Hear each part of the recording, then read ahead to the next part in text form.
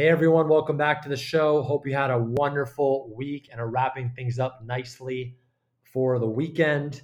And today we're going to talk about another mental model from Charlie Munger. And again, for those of you that don't know who Charlie Munger is, he's Warren Buffett's business partner at Berkshire Hathaway, and he is a really, really insightful person, full of wisdom. And this is coming right out of his book, Poor Charlie's Almanac. So he came up with 25 mental models, and they're actually also called 25 cognitive biases. And what that means is, as humans, we have some blind spots and some patterns and some triggers that we're not always aware of. So once you learn these mental models, they're going to serve you more in your personal life and your business life. So this one's called Use It or Lose It Tendency. And what I'm literally just going to read it right out of the book so you can listen to it. You don't have to actually read the book or go buy the book, which is kind of like an encyclopedia sized book, and it costs about 80 bucks. So here you go. All skills attenuate with disuse. I was a whiz at calculus until age 20, after which the skill was soon obliterated by total non-use. The right antidote to such a loss is to make use of the functional equivalent of the aircraft simulator employed in pilot training. This allows a pilot to continuously practice all of the rarely used skills that he can't afford to lose. Throughout his life, a wise man engages in practice of all his useful, rarely used skills, many of them outside his discipline, as a sort of duty to his better self.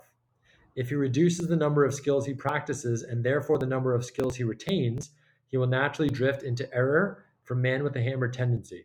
His learning capacity will also shrink as he creates gaps in the latticework of theory he needs as a framework for understanding new experience. It is also essential for a thinking man to assemble his skills into a checklist that he routinely uses. Any other mode of operation will cause him to miss much that is important.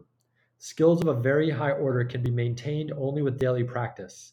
The pianist Paderewski once said that if he failed to practice for even a single day, he can notice his performance deterioration, and that after a week's gap in practice, the audience can notice it as well. The hard rule of use it or lose it tendency tempers its harshness for diligence. If a skill is raised to fluency instead of merely being crammed in briefly to enable one to pass some test, then the skill, one, will be lost more slowly, and two, will come back faster when refreshed with new learning. These are not minor advantages, and a wise man engaged in learning some important skill will not stop until he is really fluent in it. So that is the end of that section of this mental model, use it or lose it tendency. And to sum it up, it's really, there's a lot of things we need to do in life that are very important, but we don't use them every single day. But when they come up, they're very, very important to be able to know how to do. A simple example could be CPR. Like that's something that could be save somebody you care about, somebody who loves life. But if we just forget about it because it rarely happens, it's a kind of a sucky situation when you actually do need that skill.